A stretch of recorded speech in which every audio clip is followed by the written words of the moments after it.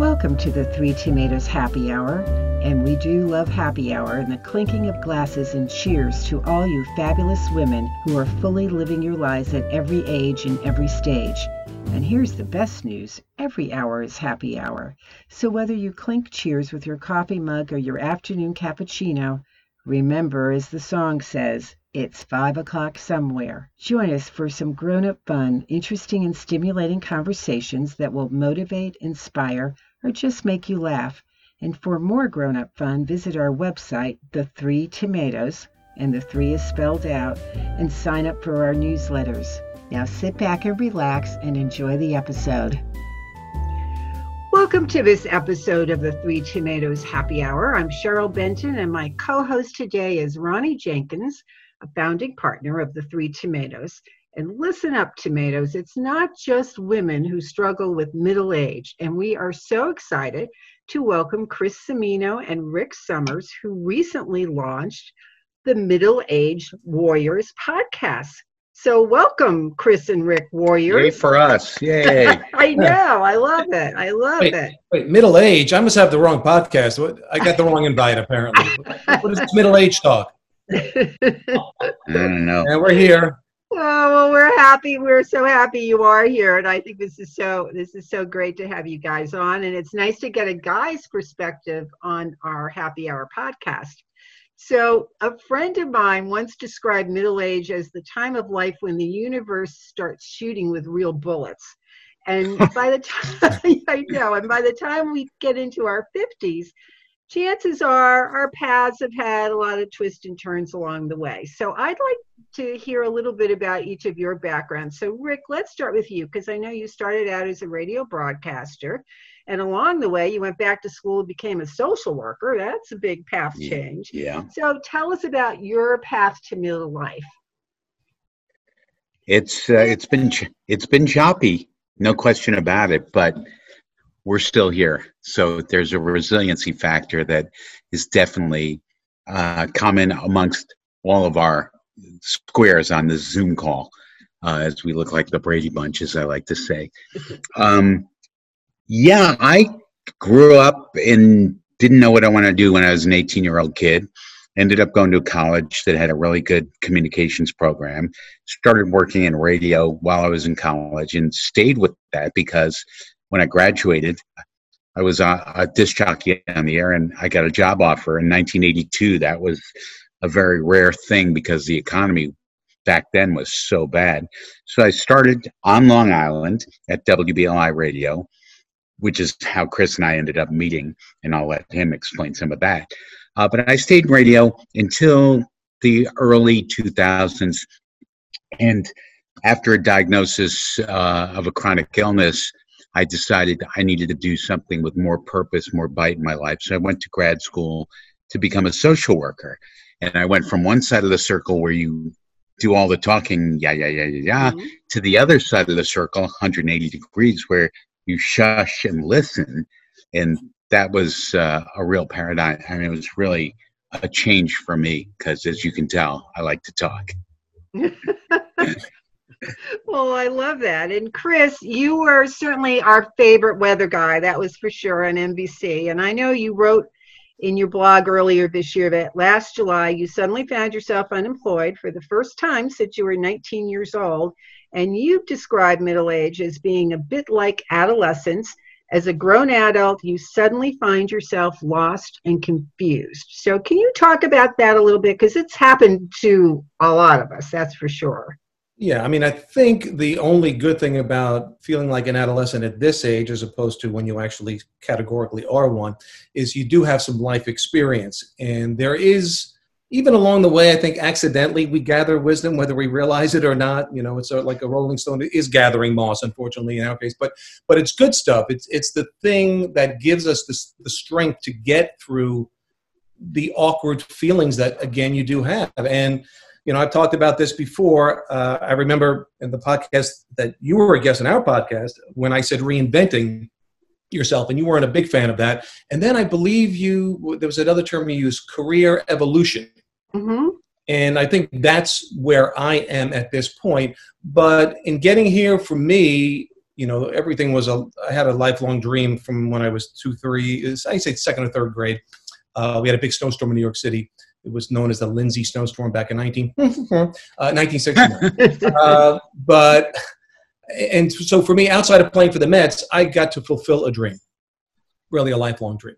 But the reality is everything comes to an end, and I started to get a sense of what that experience was like as I was hit very hard in a 3-4 year window of my life from about 49 to 53, 54.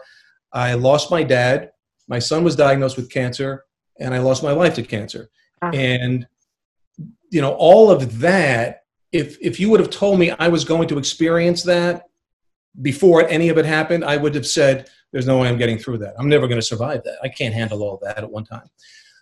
Well, here I am, and feeling good, feeling strong, feeling hopeful. And that, I think, is the thing that is the difference between perhaps when you're an adolescent, where you start to feel, because you don't have any life experience leading up to that of great consequence, I don't know what to do. I don't know what's going to happen. And then you can go many directions. I don't care. You could be rebellious. And you can still do that in your 50s and 60s. But I think the wisdom of life and the experiences from life steer us in a better understanding of ourselves and where we need to go. That's what I hope, anyway. That's really well said, Chris. And, I was thinking as you were saying this, there's so many ways where we identify ourselves, like, I know when I left the advertising business, I had so identified myself with what I did that when I was no longer doing that, I was struggling with who was I, and then you're somebody's, husband, and then you're this. So that's a lot of transition to go through in terms of figuring out, who is this person when you're not all those other things, if that makes sense. So you guys really are warriors. Well, you know what? Honestly, I feel like we're all square pegs trying to fit into round holes and finding that square to put it in. One of the greatest things ever said to me by when I worked at the Screen Actors Guild, I ran into a senior citizen in the men's room, and I said, "How are you this morning, sir?" And he says, "You know what? I woke up on the right side of the dirt." And I thought that was really profound, and that has stayed with me since. And that's the truth. That's the battle, be on the right side of the dirt.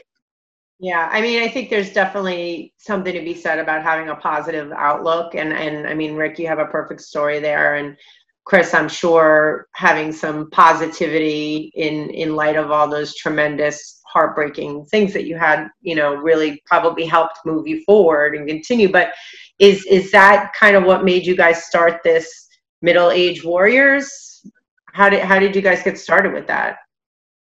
Well, Rick, Chris, I'll let you go. Yeah, Rick and I would get together and have lunch periodically and just started talking about life and the situations that we were in. And we noticed a lot of similarity. And there's this age, when you go from your 40s to your 50s and then early 60s, there's a lot of transitions that start to happen. Whether you are married and have children, now the kids are growing up and they're out of the house, whether you've been through divorce, whether you've lost your partner, losing parents, losing your job, losing something that you thought was permanent and realizing that nothing is. And I think we started having these conversations and felt that sometimes when men were confronted with any of those issues I just brought up, they might find themselves inside of a bottle. They may react and behave in ways that they're acting out against something in a very unproductive way because they're afraid to say what they're really feeling. They might be scared. You could be scared at 54 years old when somebody comes in and tells you, you're fired, and all of a sudden at that age, you don't know where you're going to go. It's all right to feel scared. And also, it's important that you have somebody you can go to talk about those feelings. And then, Rick and I, we're bleeders. We're not exactly your typical guy. But I think in a lot of the friends that I have, ultimately behind whatever facade they have is a genuine feeling person. And I think we need to see more of that come out for everybody to see, for other men, and maybe even more importantly for women to see that does exist within men. As I always have said, and I said this to Chris years ago, guys will cry when their team gets eliminated from the playoffs and the season is over. But when they deal with some kind of tragic news at home, they're kind of like, oh, I got it under control. And I think that that's part of the whole aura of what it's like to be a young man to a middle-aged man to an older man. I mean, I've seen it in my life. I know what my dad did, how he dealt with things, which was not dealing with things. And that's one of the things that we're trying to do between us is have that open discussion and discuss what we call failures or what feel like failures that we otherwise probably would have not acknowledged at an earlier time in our life. It's funny that you mentioned that because, women are pack rats, even if you go to a restaurant and you're with some other girlfriends, a woman will say, oh, I'll join you in the ladies' room. Like, I don't really do that kind of stuff. So it's funny to hear you guys just talk about, oh, you're meeting at lunch and you're sharing these experiences. I mean, do you guys talk about the same things we do? Like, oh, I feel so fat today, or ugly, or my hair is getting grayer, and I found a chin hair pop out. You guys talk about the same kind of stuff we are? Well, probably not as much in terms of the physical appearance thing, although we do, to be perfectly honest. I mean, I do. Look, I was on television for many years. That alone kind of incorporates a degree of vanity. I'm not going to lie. So Rick and I may have conversations about that 3-inch hair growing out of my nose. That I don't know where that came from. And as men get older, hair grows out of places you don't want it and leaves the places you do want it. So there are things, but there are things that there are issues as men as we age and live on that are uncomfortable for us to talk about. I think women are much more comfortable about talking about their insecurities about themselves or the situations they're in. Men are a little more reluctant, I think, and that's what Rick and I are really trying to open up that door in a comfortable and a safe haven for men, if you will. I think that's such a great thing you're doing because guys don't talk. Most of the guys I know don't talk about their feelings to other guys, and I've got to kind of wrap my husband out a little bit. My husband has 2 brothers, there's 3 of them, and they're really close. I mean, they talk to each other, especially, now going through this, they're on the phone at least once a day. Really? But the things they talk about are, how we're missing sports and this and that. And I'll know behind the scenes that there's things going on in their families that are sometimes big, serious things. And I'll say, well, did you ask your brother about such and such? Oh, no, he didn't mention that. Like, what do you guys talk about that? It's just a mystery to me. So I think it's great that you can have, encourage guys that it's okay. And I think, women, we need our friends to talk to. So I can't imagine, not having a group of girlfriends that you could share this stuff with, right? Well, Ron? I just remember when I was growing up, my best friends were always women. And I think in part it's because I was the kind of person that felt the need or the want to disclose and to share. But even then, I kind of parceled it and was very selective about what I shared. And now that I've gotten older and I realize that we've all got secrets, we all have crap. My father used to say, life is a crap sandwich and every day you take a bite. And I thought that was the most cynical thing I ever heard in my life, because that's certainly not the way I feel. But I understand it as you get older and you deal, as Chris did, with the death of his wife, Nancy, or his son being diagnosed with cancer, or my mom being diagnosed with cancer, my wife being diagnosed with cancer. I mean, you understand, as Valerie, who works with Cheryl and Ronnie knows, says nobody gets out of here for free. Everybody's going to have to pay the freight at some point or another. And that's kind of where Chris and I seem to have found a really good common ground. Mm-hmm. Yeah, I think in terms of women innately, there seems to be there's a comfort in number and sharing their feelings and their emotions. With men, there's an innate protectiveness because emotions equal weakness. Right. And men pretty much from caveman days, if you will, they're defined by their ability to protect, provide, and their virility. And what starts to happen when you hit your 40s or 50s plus, well, you may start to not be as physically strong as you were. Your virility may go down, and you may lose your job and therefore your ability to support. And so that's why I think the term midlife crisis comes from, in the sense that the three things that define men can all be taken away or weakened strongly at one moment in life.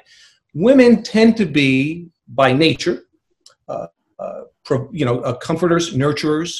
They take care of the nest, if you will. It was kind of the, and again, I'm saying this in the sense of, I'm talking to two professional women here, but I'm saying innately that's what, and that's why I don't think as much, and maybe you can fly in the face of this the other way, that I don't think women have the so-called midlife crisis, because they are always capable of being nurturers to almost the day they leave the planet. They could be the qualities that define womanhood their entire life, without a career attached to it, without virility attached to it. I mean, I know there are things that happen along those lines, but I think men make the mistake of defining themselves in this 3 checklist. And when they start to lose them, that's when they freak out. And that's when they have affairs or they do stupid things. I think that's part of what's behind that behavior.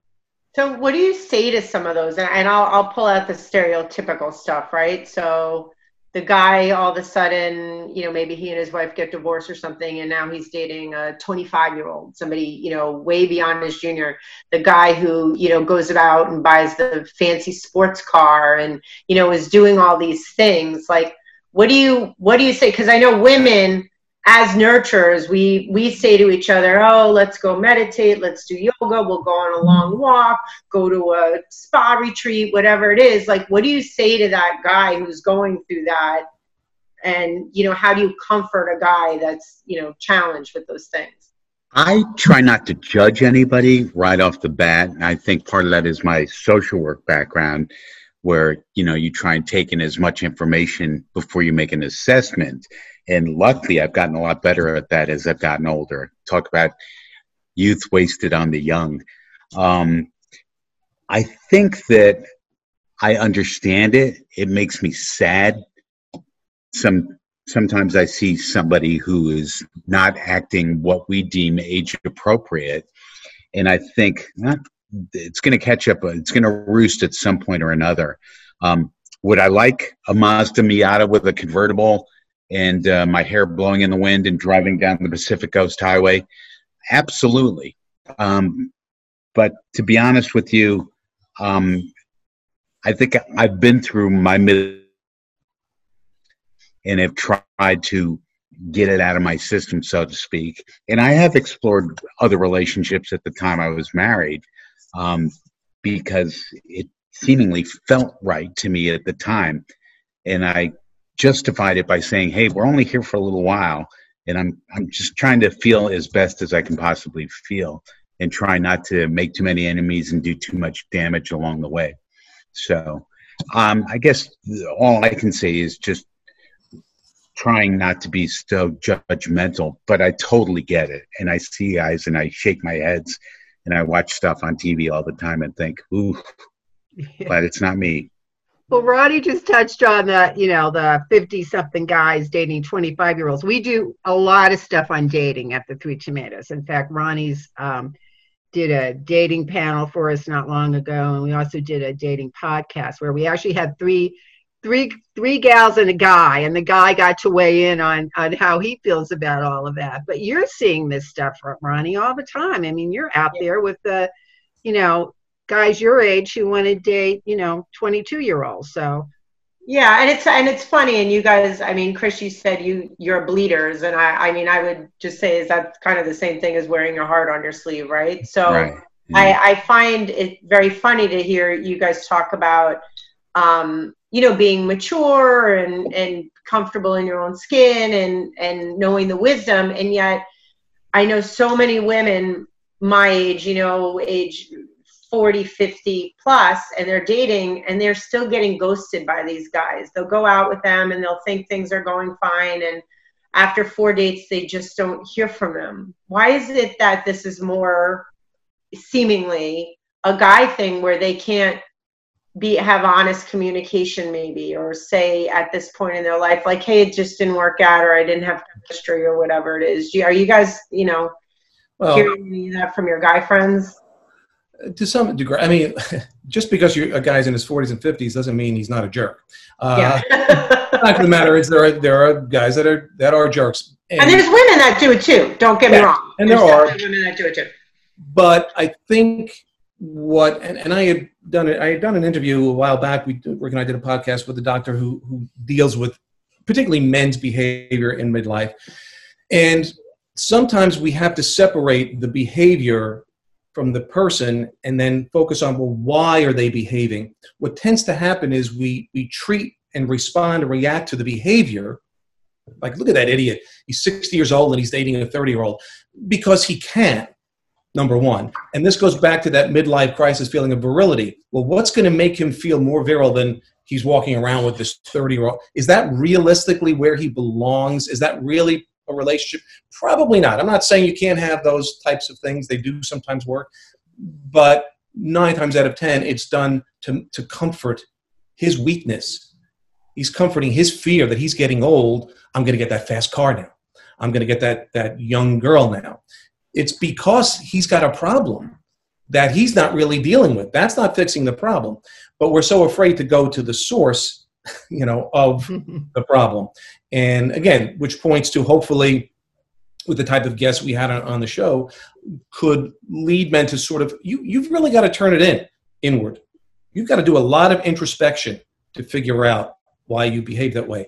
And when men are so reluctant compared to women, this is going to be a long process, ladies. Let's put it that. Again, I make no promises. I don't think men's behavior is going to flip on a dime here, but I'm hoping with time we're learning and it will get better. Can I interject for just 1 sec? Because I want to say one of the gems that was once said to me when I finally went into therapy in my late 20s after getting into a marriage. It was like, why did I do that? But I did. And I got into therapy because I was really starting to feel the rivets pop around the seams, and I needed to do something.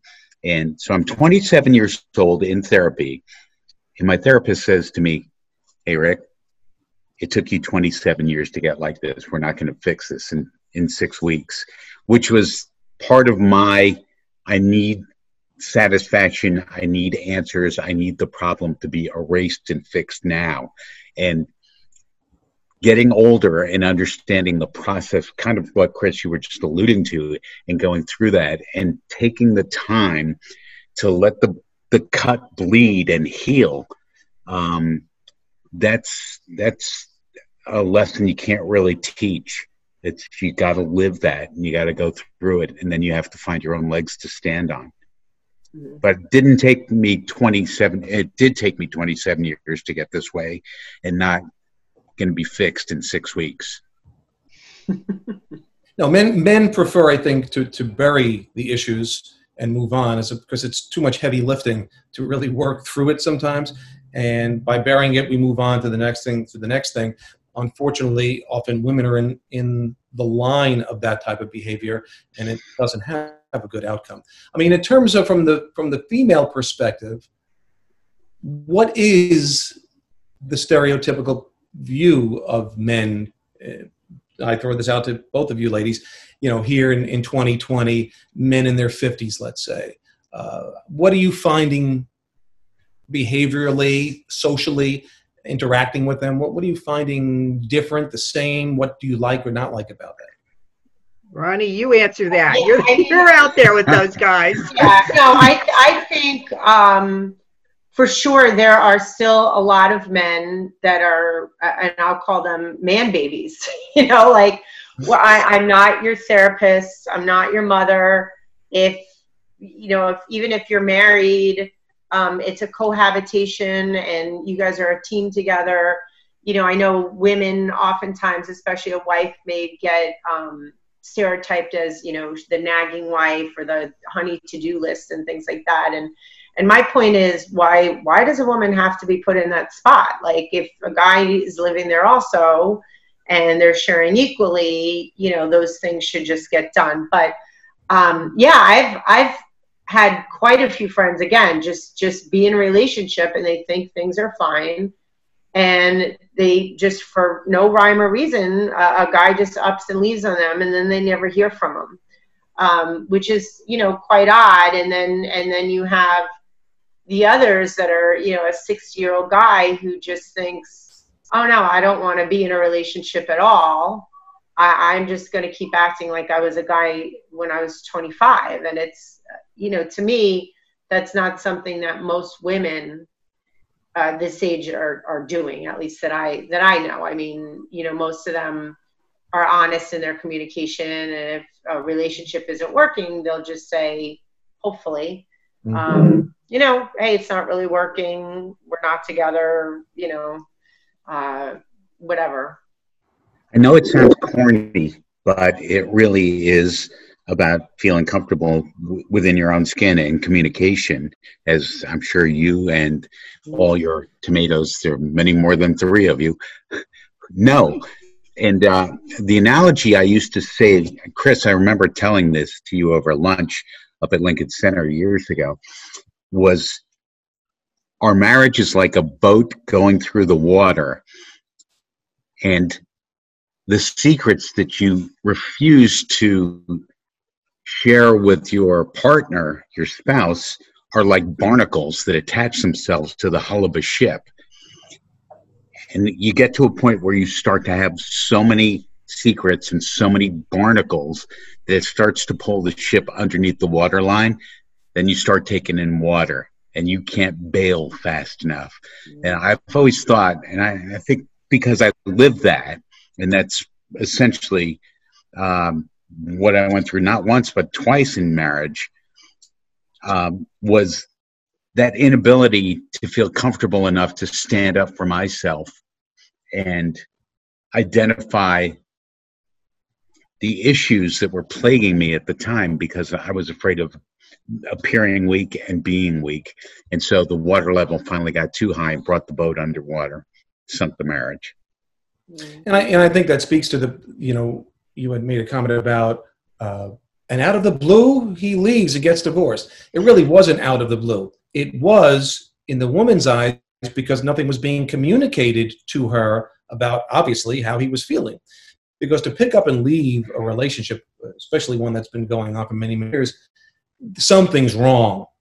Something's wrong. You just don't leave because, but I know it often appears that way because men just don't communicate in that process. And then they reach that snapping point, and then the whole world changes for the person on the other end. While in his head, he was already going through this process a little bit at a time. I mean, I watched it happen on my wife's family. I got a phone call in the middle of the night. My brother-in-law moved out, packed his bags, and left 2 kids. And I didn't see that coming. Something was going on in here. I mean, later on you find out over the years, but men do not communicate very well. That's the number one thing in any relationship, I think, that has to take care of itself in the beginning. Otherwise, you're going to pile up those barnacles. I mean, that's kind of what it comes down to. Exactly. Stu and I are going to be married actually 40 years in June, this coming June. I can't believe it. So I just say 40 blissful years. Yeah. Of course, they were not all blissful, right? But certainly one of the things, I mean, there's been a lot of rocky parts along the road there. But most of it, Rick, to your point, was when we weren't really being honest about how we were feeling about things, and just, burying things under the rug, which is very, very easy to do, going along your merry way, and then things build up and then they explode. What kept us together, and there were many times, at least twice, when we were seriously thinking about making a break, was that under all of that, we're actually best friends. And I know that people always say that, but he really is my best friend. And I'm like, I'm going to be losing. I may be angry with him now, and I may not be talking to him, but I'm going to be losing this person I've been friends with for all of these years. And when you can bring that back up again, and then when you can finally sit and learn to talk. So I think over the years, if we've learned anything, is that we we are much better about talking to each other when one of us is not particularly happy with the other one.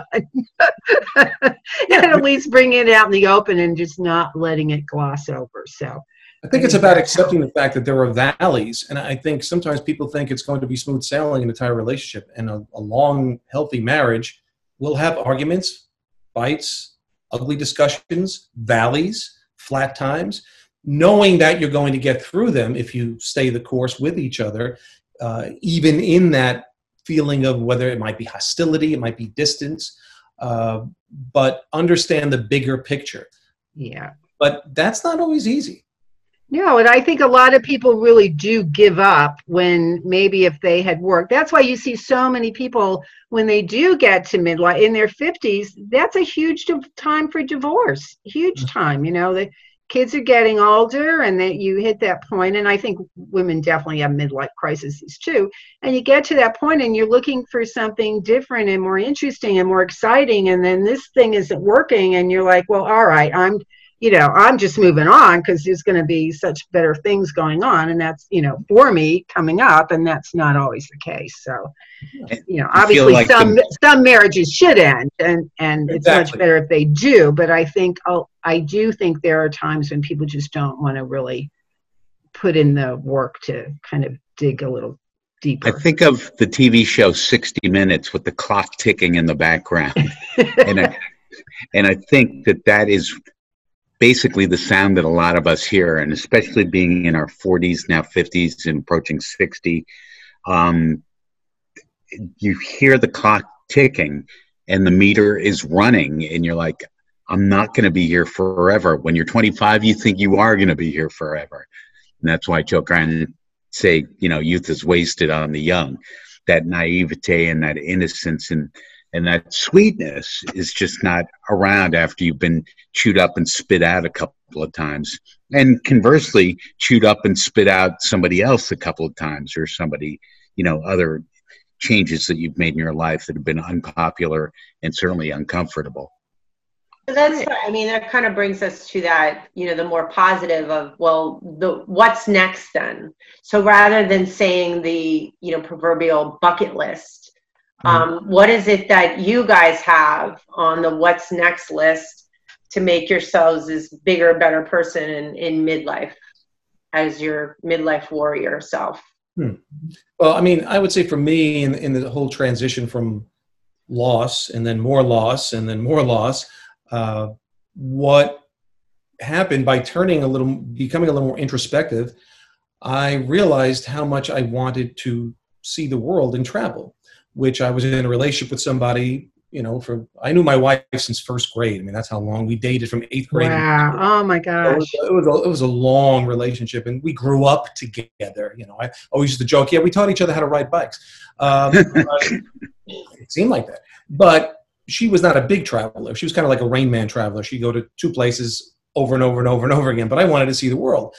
And when all of this finally went down and I started seeing the world, and travel really healed me, because I got to see other cultures and parts of the world and how people operate. And it just made the world a smaller place to me and made me understand myself a little bit better. And I realized just preconceived notions I had in my head, prejudices I had in my head, were getting washed away by traveling and seeing these other cultures and trying their food and seeing how they lived every day. So that was a big thing for me in midlife to experience, and I want to continue to do that, because I would be honest, if I went and spoke to young people today, and if I said there's one thing you should try to figure out how to do before you settle in on life, travel, see the world. Because you learn so much more, not only about the world, but about yourself. Yeah. I think you're starting, if you get into a relationship, you get married, you have children, you're starting from a better perspective and a better place. And that would be my recommendation along those lines. And right now for me, I don't know, I'm having fun doing what I'm doing. I need some money, but I'm having fun doing what I'm doing. But it's a matter of trying to create some monetization of it. But I am having a blast. I'm doing these cooking segments now with my girlfriend and the podcast, and I'm blogging. I'm on your podcast right now, guys. And so it's a lot of fun. I feel a lot better about what I'm doing than where I came from, which I loved.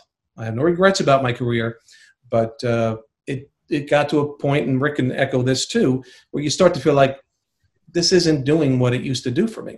Yeah. Just like a marriage, really. You could be married 30 years and people change and you grow apart, and maybe you shouldn't be forced to stay together because, well, what else are we going to do?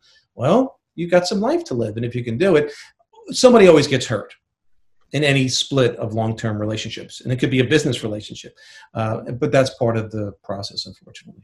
Yeah, I love your advice about traveling, though, and I'm a big advocate of that. From the time I was young, and when I was 21, I took a summer and went backpacking through Europe, and that's cool. Jealous. And it's a very humbling experience. So to take that experience as an adult, and go to those off the beat places, and travel and put yourself in their shoes, not just to the big, huge major cities, but, experience what they have as a local. It releases those prejudices as well, and preconceived notions that you have. So. And Rick, I know that before the pandemic, you were on this worldwide quest, right? What's happened with that? Tell us about it. Well, thank you for bringing that up. It's actually been put on hold, and I actually had to put my website on hold. As I was alluding to before, I was diagnosed with multiple sclerosis back 26 years ago now. I can't believe it's been that long. And a few years ago, I was on a plane coming back from a neurologic meeting in Florida that I was speaking at, and I read something about World MS Day, and it was basically trying to just get the word out around the globe that people around this planet suffer with multiple sclerosis. So I thought, wow, wouldn't it be neat to go on World MS Day to fly around the world and go New York, LA, Honolulu, Tokyo, Mumbai, and all the way around the globe, making stops along the way. And actually, Chris, with his love of travel and being the great friend and supporter he is, and having the ability to heavy lift and carry my bags, was going to come with me. We raised some money, and it's been great. But then the pandemic basically forced everything to kind of shut down. I'm not sure I want to get on an airplane anytime soon anywhere, but I fully plan on doing a smaller scale. Instead of Rick around the globe for MS, I think we're going to do Rick across America for MS. And we're going to, I think Chris and I were talking about this, we're going to fly so that if you look at the map, it will be an M and an S. It'll go south, north, down, up, down, and then a big S. So we'll have a big MS across America. But that's probably going to be a couple of years away. And thank you for asking me about that, because it's something I've been thinking about and working on for a number of years. And I really feel strongly, I should say, about wanting to put a human face on this disease, which is mired in statistics and fear. And that if I can do anything on part 2 of my life, that's kind of what I want to do. Well, Rick, I just want to bring it up. So World MS Day this year is actually Saturday, May 30th. So it's coming up, and we still have time. And as you know, I also have multiple sclerosis. So I think I really appreciate what you're doing. And I think it's important for those of us who have it to sort of break through that stigma and, generate awareness of the disease. And hopefully at one point we'll have a cure. Yeah. Well, here's an idea. I think we should do something on May 30th. We should think of some Zoom event or something we could do to raise awareness. That sounds Think good about to it, me, guys. Yeah, no, actually, I mean, my trip was supposed to start this week because I was supposed to be, and Chris was going to come with me. We were supposed to be flying around the globe. And the idea was going to be not so much to go places and see places, though that sounds great, but the idea was to fly from here to here to here to there, making connections around the world. Because, Ronnie, as you know, from dealing with multiple sclerosis, the big deal is that your body attacks your body and breaks the connections, which slow down the effect of anything and everything you do, physically, mentally, whatever it may be. So I thought the idea of making connections around the globe was going to be a really good inspiration and role model for people with MS and other chronic illnesses to say you can do. Yeah. And hopefully we will. That's Well, awesome. it is. I And sign up for that trip too, just FYI. well, Thank you. I love you guys. You're so special. Seriously, I love what you're doing. I love you're making connections everywhere.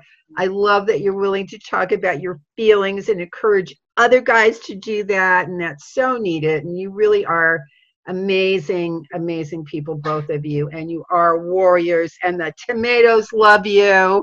So thank you so much for coming on and doing this with us today. And so tell us how people find your show and anything else about you.